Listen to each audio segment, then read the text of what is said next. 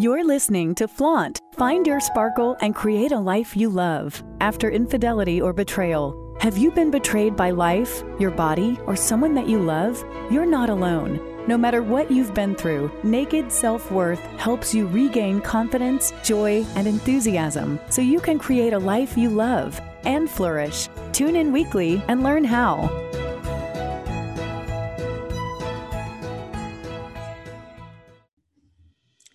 Do you feel betrayed by life, your body, or by someone that you love? You are not alone, and you are not weak or overly emotional for feeling the way that you do. Betrayal is one of the most overwhelmingly painful experiences to navigate because it strikes at the core of who you are and what you are worth. No matter how gutted you feel, there is hope. You can flourish, not in spite of your experience, but because of it. I know. After 23 years of marriage, my world was shattered when I found out that my husband had been cheating on me with 5 different women for 15 years.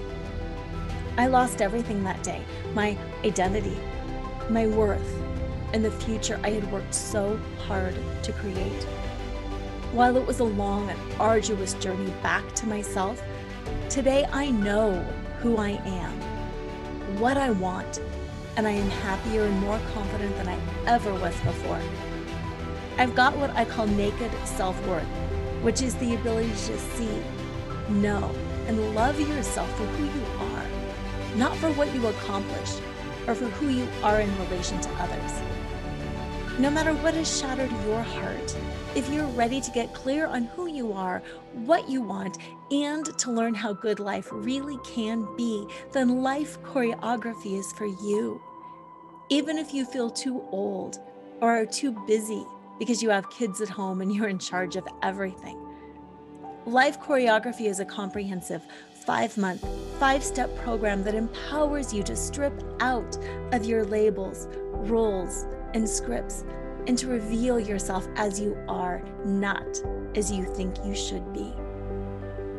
To learn more, go to nakedselfworth.com and download your free guide that shows you how to untangle yourself from the past, reclaim your sexy, and start re-choreographing life on your own terms so you can love and be loved for exactly who you most authentically are.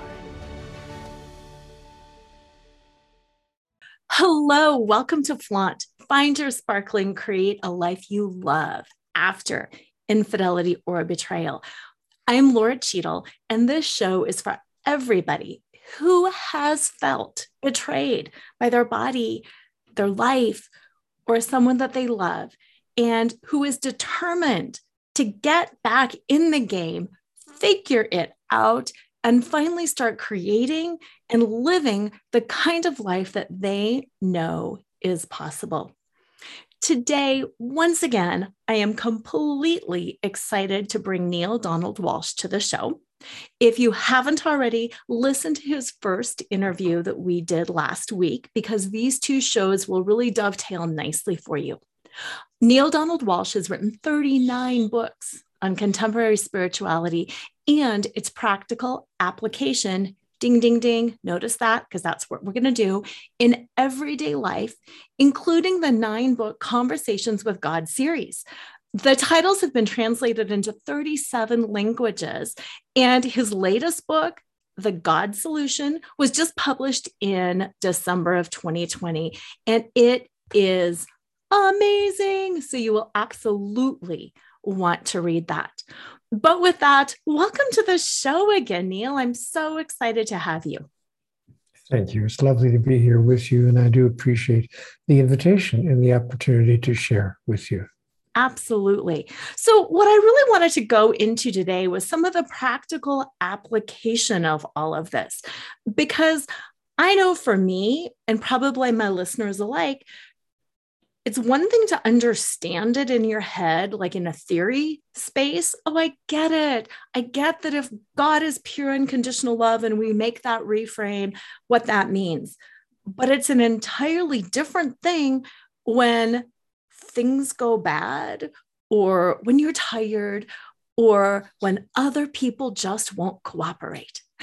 And I know, I know you've got a lot of insight and wisdom on creation for ourselves versus co-creation with everybody else.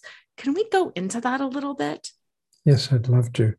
I want to start by saying I think that betrayal is not possible for anyone or of anyone. We cannot be betrayed. If there's nothing that we are requiring, requesting, demanding, or expecting, or hoping for from anyone else. So I think that the first tool that I would offer people, and this is kind of a moving forward tool. We'll talk in a bit about how to deal with in the present moment with what's happened or may have just happened, or for that matter, could have happened 10 or 15 years ago. But as we move forward, the first tool that I would suggest to people is to change your mind about what love really is and what love hopes for and asks for and imagines that it needs. Because in my experience and in my, how would I say this? In my long adventure with this topic of love, because I'm an older gentleman, and I'm not even sure I'd be called a gentleman by some of the people who've known me in my younger years. But I'm an older guy, and my experience of what love really is has changed dramatically.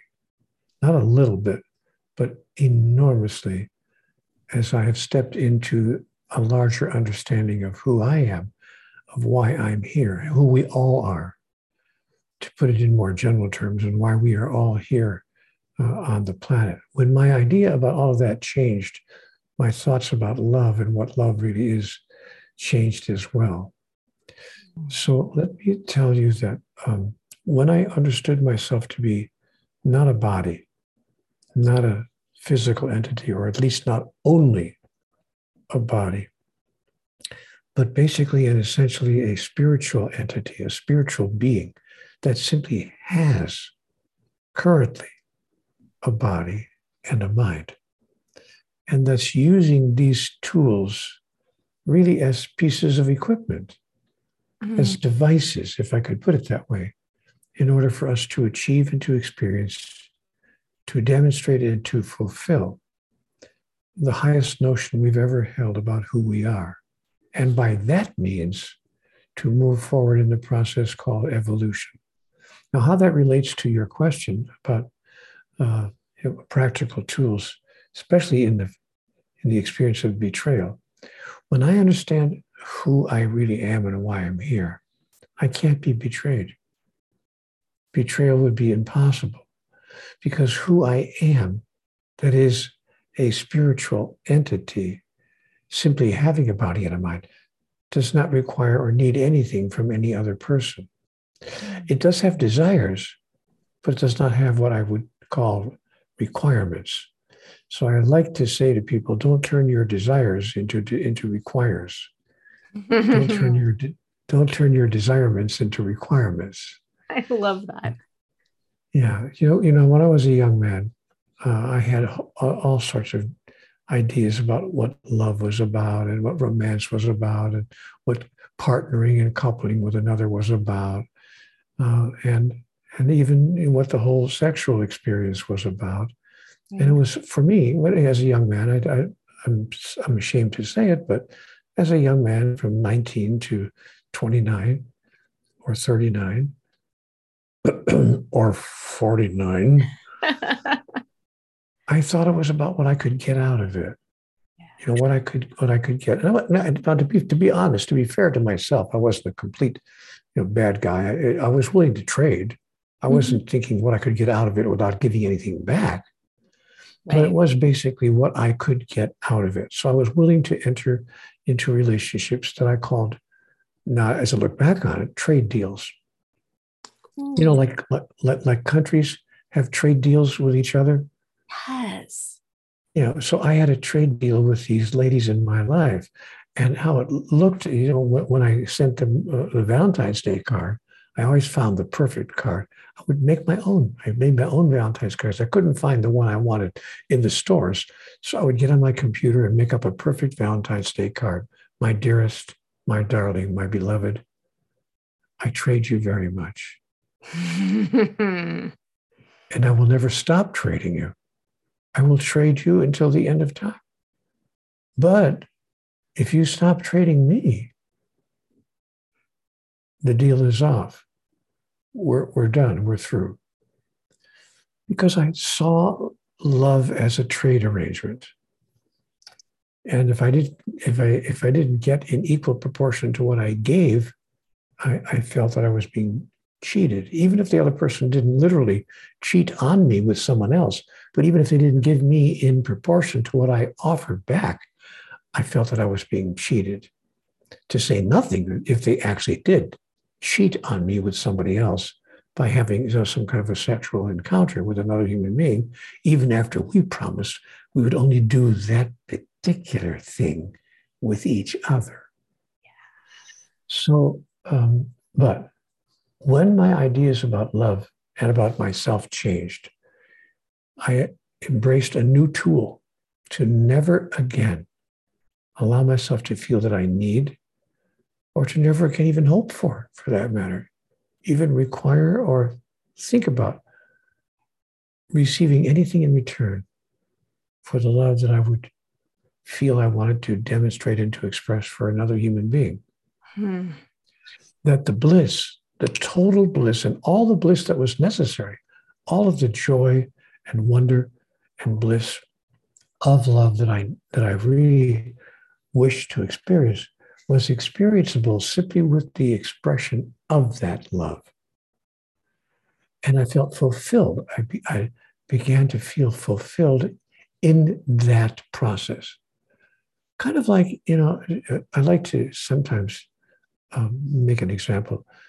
If I'm holding a 6-month-old baby in my arms, and especially if it's a child that I feel very close to, maybe my grandchild or my own child, I find myself filling with love, a certain kind of love, a wonderful, dynamic, blissful kind of love that I give fully and completely to that wonderful infant, needing nothing in return.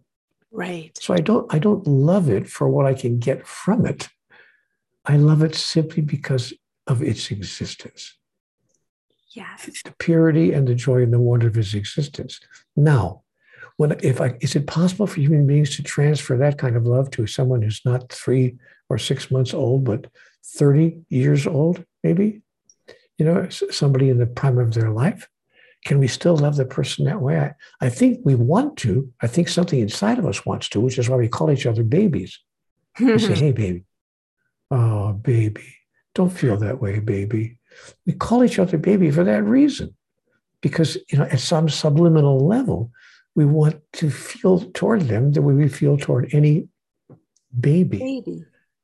That is to love without needing anything back in return.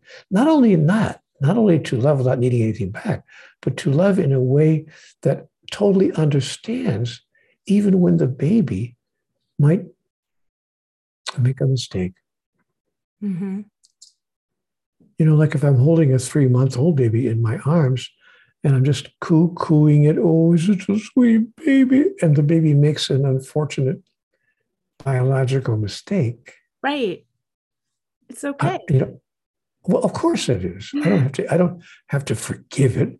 I simply understand, even that is perfect in my experience of that beautiful, beautiful life form.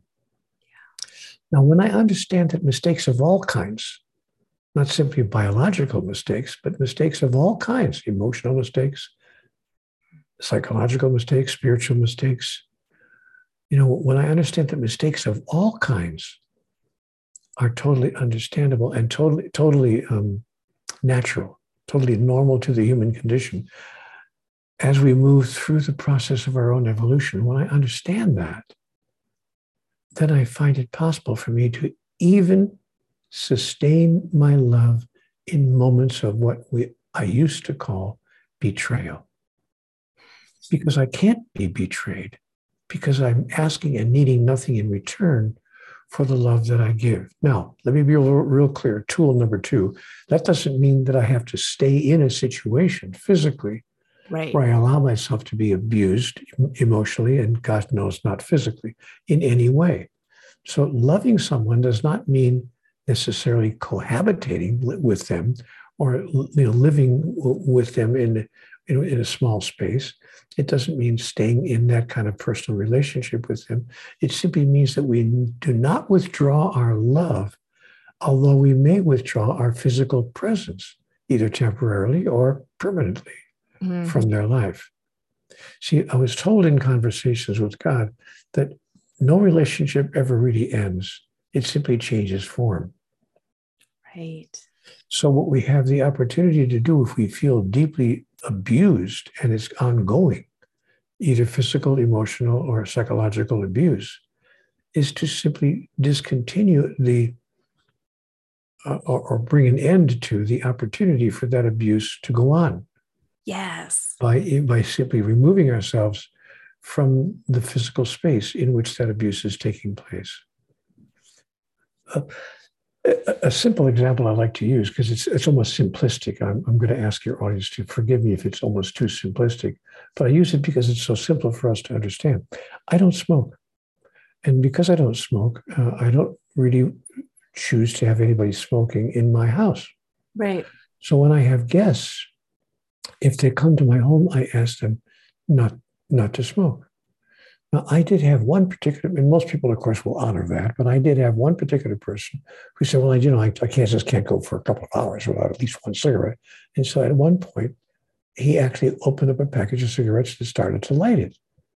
And I said, no, I don't think you heard me when I asked you when you came in. He said, well, it's just going to have just a couple of puffs.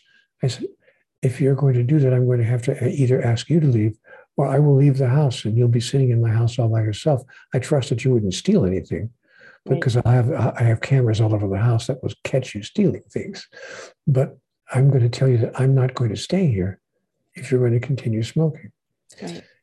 And likewise, I don't go to restaurants where people do smoke. I go to only restaurants where there's no smoking. Now, again, I use a simplistic example to make a point. Loving that person doesn't require me to stay in the room while they're lighting up a cigarette. Right. Much less a cigar, or a pipe or whatever. So my point being that I allow people to know what if I could use a well worn out word, almost too worn out, but if we're going to use it here, I allow people to know what my boundaries are. Mm-hmm. And when I establish my boundaries, I do so with love. And I'm serious. I'm not just saying that as a matter of form. I mean it in truth. Lovingly tell you that I'm not someone who appreciates smoking in my home or being abused physically or mentally in any way, psychologically or emotionally. And so I'm going to ask you not to do that. And if you can't discontinue doing that, I'm going to tell you that I will not be in close proximity. I will not share physical time and space with you in this relationship. But I will always love you because my love for you has nothing to do with what you give me, but only what I choose to express and to feel toward you. So those are the first 2 tools that I would offer as practical tools. Now, I know people have heard this before. This is not new. Nobody's slapping their forehead going, oh, set boundaries. Why has no one ever told me that before? But what I hope I've done is offer at least a little bit of a different context within which to hear that message. That the context is to reestablish our understanding of what love really is. Love is an expression of our true nature. It is a demonstration of our true identity. It is an expressing of who we really are. And it depends on nothing from the other person in order for it to be complete. Mm-hmm. And that's perhaps not a thought that most people think of when they hear from their counselor or from their helper, to set boundaries. Right. They don't really put those 2 pieces of information together. Right. So I'm putting the pieces about boundaries and unconditional love together. And then if you'd like, we can talk a little bit about the process of manifestation, which is what the second part of the book, The God Solution, is about. Yes. That talks about how we can manifest the reality in our life that we choose to experience. Yes. With regard to relationship, or for that matter, with regard to anything else. Exactly. Yeah, because that's, I think, so often the fear that people fall into. This is my world. This is my reality. Oh my gosh, it's all changing. How do I consciously create that which I want? Because, oh my gosh, if I consciously created this somehow, I just can't go there. And people get really wonky.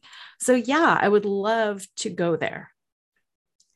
I think, yes, I think it would be a mistake to think that we are unilaterally responsible for all the experiences in our life.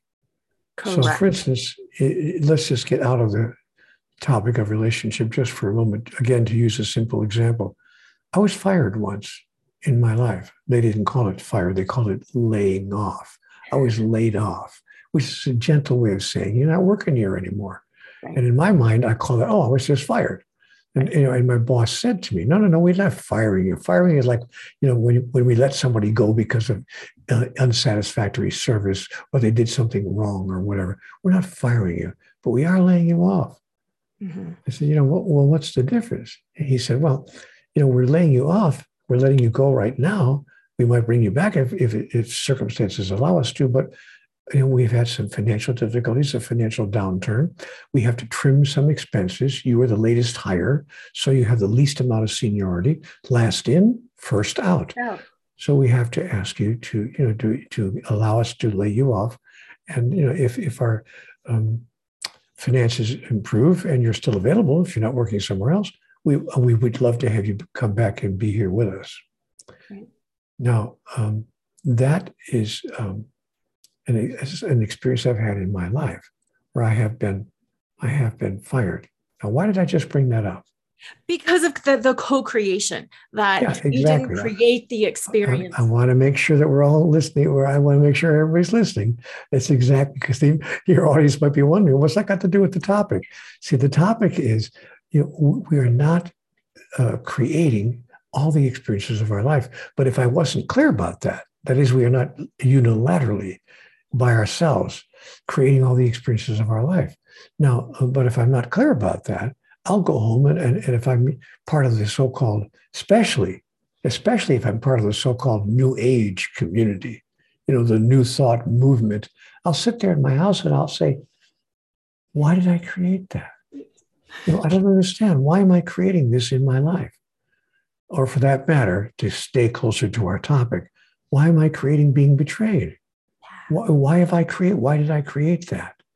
So I think it's important. Tool number 3 to use in our discussion of tools for life is don't allow yourself to accept full, total, complete, and unilateral responsibility for all the creations of your life.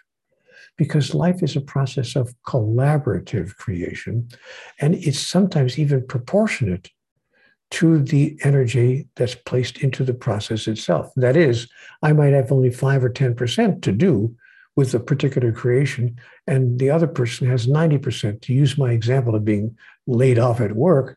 Yeah. I was going to work every day. I was doing a great job. They even said to me I was doing a great job. They actually said these words as I was walking out the door. We're sorry to lose you. Right. You were really one of our better employees, but our policies are last in, first out. You don't have any seniority, but boy, we're sorry to lose you. So they're apologizing and telling me how wonderful I am as they're inviting me to leave the room and to leave the company. That's happened in relationship as well. I've had ladies say to me as they're inviting me to leave the room, I love you, and it was, so I have to know that I'm not unilaterally responsible, and in proportion to the event, I may even be only a tiny bit responsible. All of creation is collaborative, but the other person may be 90% responsible for creating what we call betrayal, mm-hmm. or infidelity, mm-hmm. And what little responsibility that I have, maybe it might be just having not paid close enough attention to what's going on or whatever it might be, or maybe even there's some metaphysical thought I'm holding. A lot of people that I talk to when I work with people on this topic say to me, am I having a problem with self-worth? Right. And more than one person say to me, I must be harboring energies of lack of self-worth, or I would never have created this in my life. And I work with them for 2 or 3 sessions. They say, whoa. What if it had nothing to do with self-worth? What if the level of your self-worth, whether it's at a level of 1 or a level of 10 on a scale of 1 to 10, because even the most self-worthy people, even people who think the highest of themselves, come home one day and find out that they've been betrayed. Right. And then they wonder, oh, no, wait a minute, how is that possible? I was the best spouse you could possibly ask for. Right. I was the best partner. I'm really a good person and all that. So I want to use as our tool number 3 to take personal responsibility, or make it, the tendency to make it your fault, off the table. I love that. When it comes to our process of manifestation, don't get into asking, why would I manifest that? Why would I create that? I call that a new age bypass, new age, guilt, misplaced guilt. Right. So asking why is, and I was told in my conversations with God, is the most useless, pointless question in the universe, actually. Why anything is a pointless question. The only meaningful question with regard to any topic is not why, but what. That is, not why did this happen, but what do I choose to be in response to it happening? And often, when we decide what we want to be in response to it happening, we realize in retrospect, oh, I see. That's why it happened. Oh, I see. I see that, wow, it happened to give me an opportunity to announce and declare, express and fulfill, become and experience who I really am. And I know that sounds like a lot of philosophical gobbledygook to some people, because they've told me that, oh, that's the philosophical nonsense. But I don't think that it is. In my life, I've learned that I've come here to the physical world in order to demonstrate and express who I really am. That is, to express my divinity, that I'm an aspect of the divine, that I'm an individuation, if you please, of God, and that I've come into physical form in order to demonstrate that, because in the physical realm, I have the greatest opportunity to do so. So when opportunities come up that provide me moments in which I can demonstrate that, I am invited, raise not your fist to heaven and curse the darkness not, but be a light unto the darkness, that you might know who you really are. And everyone whose life you touch might know who they really are as well. Did I share with you the story of Pope John Paul II in our last time together? Yes, you did, with somebody shooting him and almost killing him. Yes. He was shot 6 times. And the reason I brought that story up in our last visit together is it's a powerful example of someone, talk about feeling betrayed. Maybe that wasn't emotional betrayal, in a relationship, but when a man, when you're moving down the street in an open motorcade and waving to the crowd, and some guy steps out of the crowd and shoots you 6 times, I would call that betrayal at a pretty high level. Big time.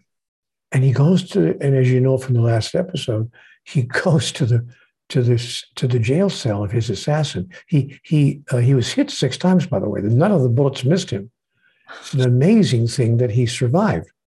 His surgeon said it was amazing that the Pope survived. But when he recovered, months later, he went to the jail cell of this assassin because they captured him immediately and threw him in jail for life.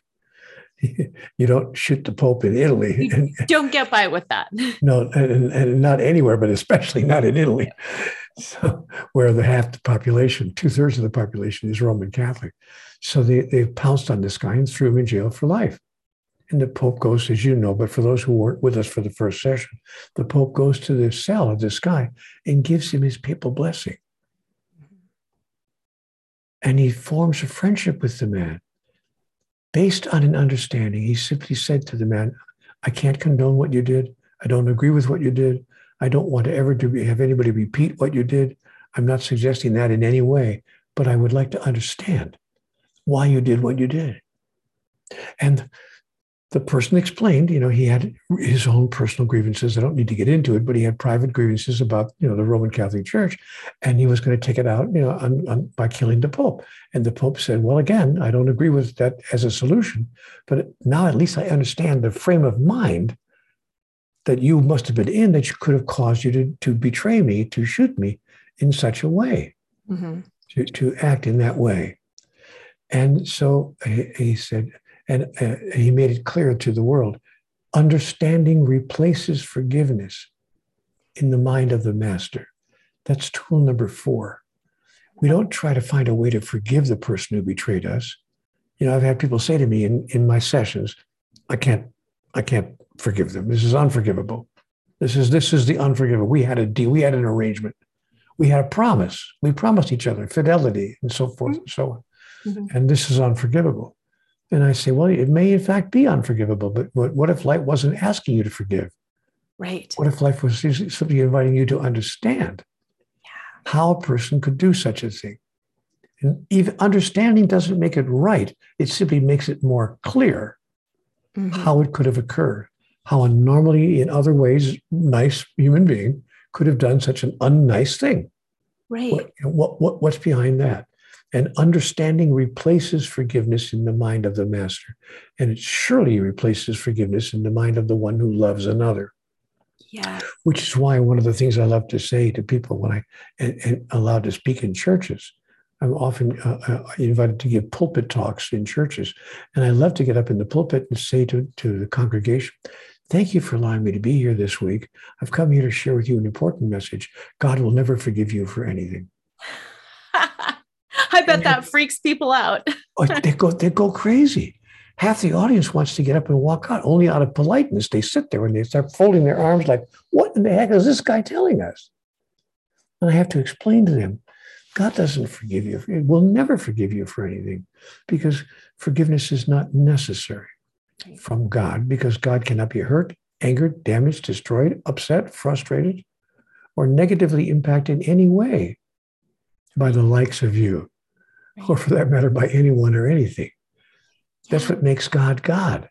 Yeah. But God does understand how a person at your level of awareness and consciousness could do what you did. And so understanding replaces forgiveness in the mind of the master, and love never goes away. God loves you through that moment and through that experience. And since we're created in the image and likeness of God, no matter what somebody does to us, it can't damage, hurt, destroy us either. Not at a spiritual level, no. Yeah, we can allow it to hurt us at a psychological or physical level, but that's not who we really are. When we step into our true identity, suddenly the hurt goes away, which is almost tool number 5. How to make the hurt go away. Now, here's something that's going to be a tool that people are going to disagree with when I tell you this one. You're going to lose 2/3 of your listenership. Your audience is going to turn it off and say, I'm never going to listen to this woman again. I don't know who she has. These weird people as guests on her program. This guy is totally out of his mind, because tool number 5 that I'm going to invite you to embrace and to consider is this. Here it comes. You ready for it? I'm so ready. Okay, wait for it. Okay. Gratitude. Gratitude is so counterintuitive. Wait a minute. Are you saying I should be grateful for what happened to me? And the answer would be, if you know who you are and why you're here in physical form on this planet, the answer would be yes, for the reason I just gave a few moments ago.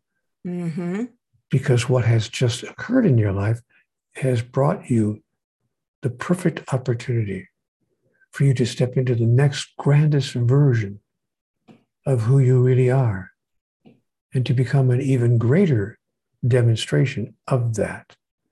Yes. And you know what? I've had occasion to stand in front of audiences and give live presentations before this whole pandemic took me off the road and took people out of auditoriums. But I would ask them routinely for 20 years.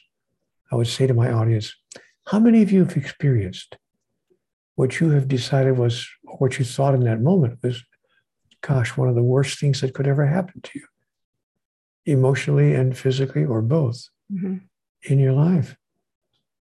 Only to decide 6 weeks or 6 months or 6 years later that it was one of the best things that ever happened to you. How many of you have ever had that experience? And 95% of the hands in the audience go up. It's a common human experience. Now, the master is the one who understands that ahead of time. Yeah. While the event is occurring, not 6 weeks, 6 months, or 6 years later. That ahead of time piece is interesting. Yeah. It's what allows people to live their life in serenity, in peace, in joy, and in the absence of bitterness and resentment and deep-seated burning anger or sorrow. I don't mean that it's not okay to be sad about something, but I'm talking about sorrow that's so deep-seated that it becomes debilitating, what I call debilitating sorrow. That is the kind of sorrow that stops us from moving forward with our life in any significant or important way, to say nothing about ever even dreaming of another relationship. Right. We just say, okay, I'm done. I'm done with that. And we never even allow ourselves to enter into any kind of meaningful relationship with a significant other again. Because our sorrow and our anger has become debilitating. Right. By the way, ironically, extending the damage that other person did for the next 25 or 30 years. Exactly. Allowing the damage to be repeated. It wasn't bad enough that it happened once, but we carry the hurt. And for the rest of our lives or for many years, and decide we're never, ever going to open ourselves up to that level of vulnerability ever again. And so we close ourselves down to life. Right. So the fifth tool that I suggest to people is the tool of gratitude, as counterintuitive as that is. Because here's why. Gratitude changes the energetic. See, I want to make this point. Maybe I said some of the same things in my first visit with you, but I've got to repeat myself. All of life is energy. All that's really happening is that we're moving through an energetic field and participating in the creation of that field through a process by which we extend and project energy into the field and accept and receive energy from the field. Okay. And what goes around comes around. That is, what we project into the field returns back to us, often multiplied and folded over 7 times. That makes eminent sense. So, why gratitude is a powerful, powerful tool is that it is a positive energy that says, okay, I see the gift in everything that's happened in my life. All the events from the time I was born. Maybe my parents deserted me. Maybe I was abused. Maybe somebody died on me when I was very young, or whatever it might have been. But if I see the benefit in all of it, and especially in this most recent experience of betrayal, if I see the gift, the long-range gift, and long range could be 3 days, not 3 years. Right. But if I see the gift in this moment, the gift of allowing me the opportunity to demonstrate an experience, to experience the wonder of who I really am, if I see that gift, I will then send an energetic into the field, into the contextual field, that will change the energy of the field itself. Yes. And I begin to create a brand new metaphysical and physical reality. That's a foundational principle of metaphysics. Mm-hmm. James Allen wrote a wonderful little booklet about this many years ago called As a Man Thinketh. Our thoughts are far more powerful than we think they are. And that's a key to the manifestation process. Mm-hmm. Now, again, I know that many of your members of your audience have already heard a lot of this. Oh, I've heard all about positive thinking and our thoughts are powerful. Yeah. But that doesn't help me when I've been betrayed. I'm feeling emotionally bruised and wounded deeply. Well, okay, fair enough. I'm not suggesting that you should repress those feelings and pretend they don't exist. Mm-hmm. But I'm allowing us to work with those feelings while you're feeling the pain, while you're feeling the sadness, but to decide, you know what, that's what happened. And I'm going to move to my metaphysical, spiritual self, and I'm going to embrace an extraordinary truth. Mm-hmm. Nothing in life happens to us that is not to our benefit. Right. If we turn it to our benefit, if we use it as a tool and as a device with which to move forward with the agenda that brought us here into physical life to begin with. Mm-hmm. And that positive response to life's tragedies, to life's sadnesses, to life's pain, can, as I said, alter the energetic field, the contextual field to such a degree that the pain can disappear. Yes. And that the willingness to move forward with life can reemerge with a vitality and a blissfulness that we might not have known possible. Yeah. So those are powerful, powerful tools. Those are really powerful. And you also said in the book, and I really appreciated it too, to not decide is also a decision. And I think that's really important to note too, that put out that positive because it doesn't stop. You can't just say, well, I'm just going to be in grief for 6 months and be really, really negative and not decide anything. Well, or I'll ignore it for that matter. I'll just ignore it. And I'll just pretend it didn't happen. But pretending it didn't happen is also not an out. No, don't do that. No, because you're simply covering stuff. And you're repressing. And I would, what we don't want to do is repress emotions. We want to express emotions, but in a way that serves the moment. And expressing the emotion of continued and debilitating sadness and anger is not beneficial. No. Anger is, it's okay to express. And I want to make this real clear as to when people listening. I'm not saying we shouldn't ever express anger in our lives. Anger is one of the 5 natural emotions. Mm-hmm. And so anger was given to us as a gift with which we can offload the sudden eruption of powerful negative energy. But we can use our anger and the expression of it as a means of releasing any negative energy we no longer wish to hold within us. So the trick with anger is to not use it in a way that's self-debilitating or self-injuring, or for that matter, hurtful or injuring to another in any particular way. Yeah. And there are ways to do that, of course. Yes. There are ways to express anger, that is to push it out. That doesn't have to necessarily hurt anyone else and doesn't have to injure ourselves either.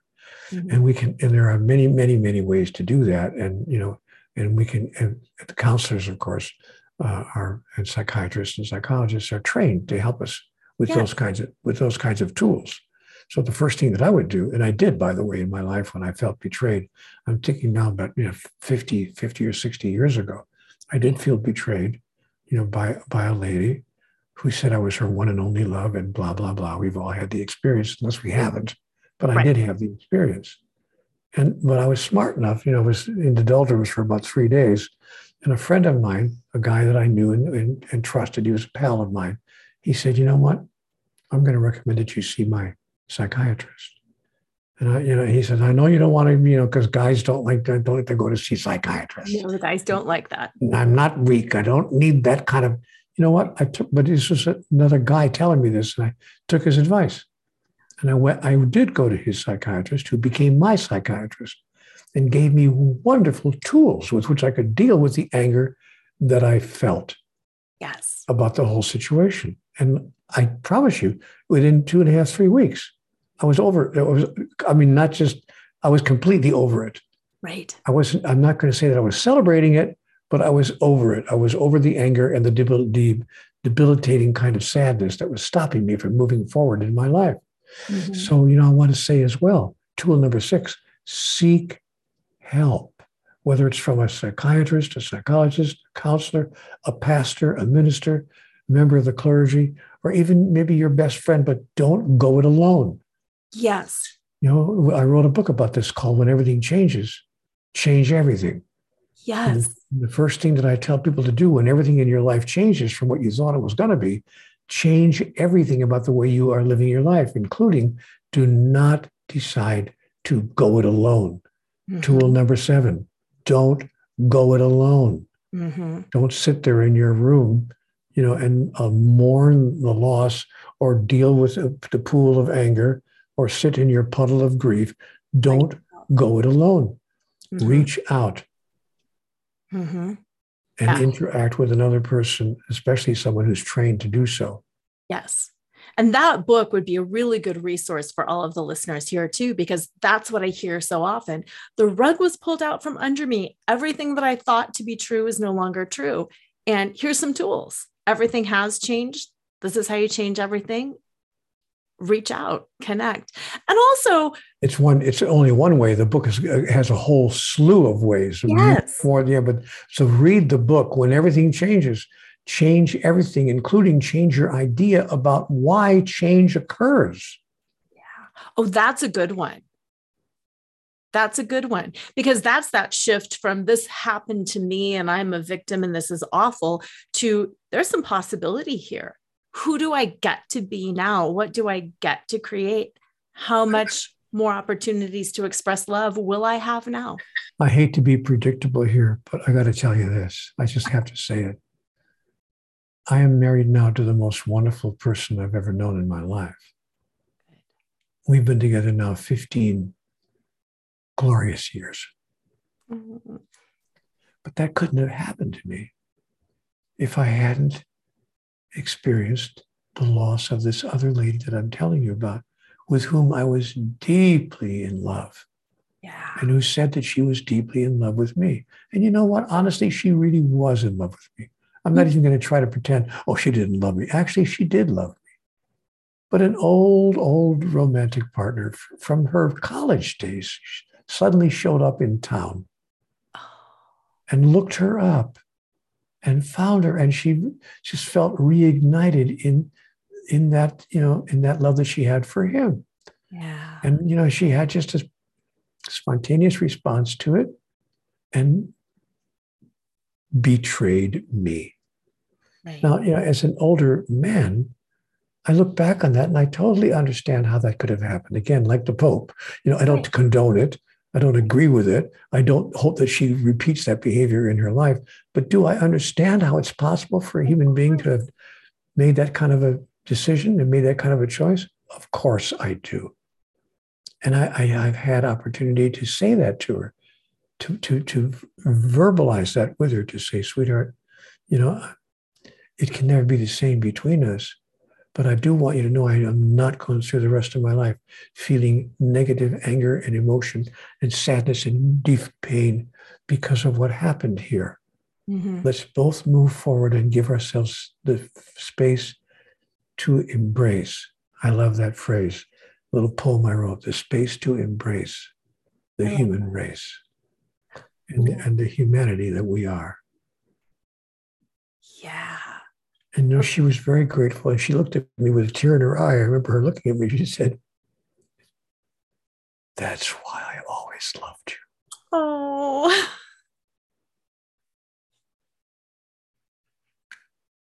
And that was a gift that allowed me to get over any residual bitterness I might have been tempted to carry forward.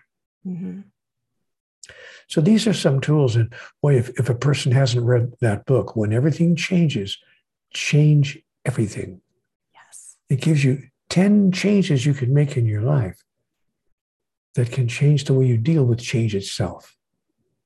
Which is huge. Yeah. Yeah. I will definitely put the link to that book in the show notes as well, because I think that is a must read for all of you in the audience, because like me, I know how difficult it was. And any tool that you use that can help, please use that tool. And like Neil said, don't go at it alone. And, speaking of don't go at it alone, he's got some amazing virtual opportunities too, to go deeper into the work with him. So you can also check that out. I absolutely recommend reading the books, sitting with it, feeling it in your soul, remembering who you are and what you can express, and then reaching out to anybody who is, I'm going to put a little bit of a condition on this. In this unconditional space that we are, I'm going to put a condition on it. But reach out to somebody who is also expressing love, and not to somebody who is expressing anger or fear. Just reach out to the people who express love. Because like he was saying, you're putting that into the quantum field and creating more and more love is what we need. And if I could be so bold to suggest, reach out to God, the source of all of love. Allow yourself to know that there is a God. There is a higher power. There are more things in heaven and earth, Horatio, than are dreamt of in your philosophy, as my friend Bill used to say. And Bill also had this to say: to be or not to be. Mm-hmm. That is the question. Whether it is nobler in the mind to suffer the slings and arrows of outrageous fortune, or to rise up against a sea of troubles, and by opposing to end them. So there's more than one way to oppose the sea of troubles. Jump in and swim. And allow all those around you to see, oh, I now am demonstrating who I really am. I'm a wave. I'm the ocean of divinity. I'm not God in total, but a wave is not separate from the ocean. It's not something other than the ocean. It is the ocean simply arising in individual form. And when that expression is complete, the wave recedes back into the ocean to arise again on another day, even as you and I both will. So, when you're turning to the source of love in your life, whoever it might be sure also to turn to God. Yeah. Pure love, pure love. Boy, it sure has worked with me. Yeah. And you know what? I could be making all this up. I have to tell people that so they don't think that I'm kind of a woo-woo guy, because I'm not one of those spaced out, woo-woo guys who walk around wearing Birkenstocks and earrings. Not that there's anything wrong with guys wearing earrings and Birkenstocks, right. But I'm just not one of them. I'm just a regular, really a very conservative, in many ways, man. But I'm willing to acknowledge I could be making all of this up. Mm-hmm. I could be wrong about all of this. I don't need to convince anyone that I actually had a conversation with God. Right. And I don't need to convince anyone that what I'm saying is true. But I do invite people, you know what? Before you decide out of hand that none of it's true, that it's all nonsense, try it. Yes. See what happens. Yeah. It's really quite simple. It is. And you mentioned that in the God solution too, the simplicity of God, the simplicity of how this all works. And I love that. Try it. Feel it and see what happens for you. Thank you so much for being here again, for speaking so directly to not only the hearts and the minds, but the spirits of all of the listeners here. Please do what Neil says and just check it out, feel it, turn to God, see what happens to you. And as usual, always remember to flaunt exactly who you are, because who you are is always more than enough. This podcast is sponsored by BetterHelp. Have you been struggling lately? Relationship issues impact every area of your life. When I found out about my husband's infidelity, I was so devastated. I could barely function. Sleeping was impossible because I couldn't shut off my brain. Eating was a challenge because I felt nauseous all the time, and for the first month or so, everything felt pointless. Whether you're having trouble sleeping, feeling hopeless, or just can't focus, BetterHelp is here to help you. BetterHelp offers licensed therapists who are trained to listen and help. You can talk to your therapist in a private, online environment at your convenience. There's a broad range of expertise in BetterHelp's 20,000 plus therapist network that gives you access to help that might not be available in your area. Just fill out a questionnaire to help assess your specific needs, and then you'll be matched with a therapist in under 24 hours. Then you can schedule secure video and phone sessions. Plus, you can exchange unlimited messages, and everything you share is completely confidential. I know that confidentiality was important for me, especially early on when I couldn't even get my own mind wrapped around what was happening. And it was so comforting to be able to speak with someone candidly about everything I was going through, to validate that what I was feeling and experiencing was completely normal. You can request a new therapist at no additional charge anytime. Join the 2 million plus people who have taken charge of their mental health with an experienced BetterHelp therapist. Special offer to flaunt, create a life you love after infidelity and betrayal listeners. You get 10% off your first month at betterhelp.com/flaunt.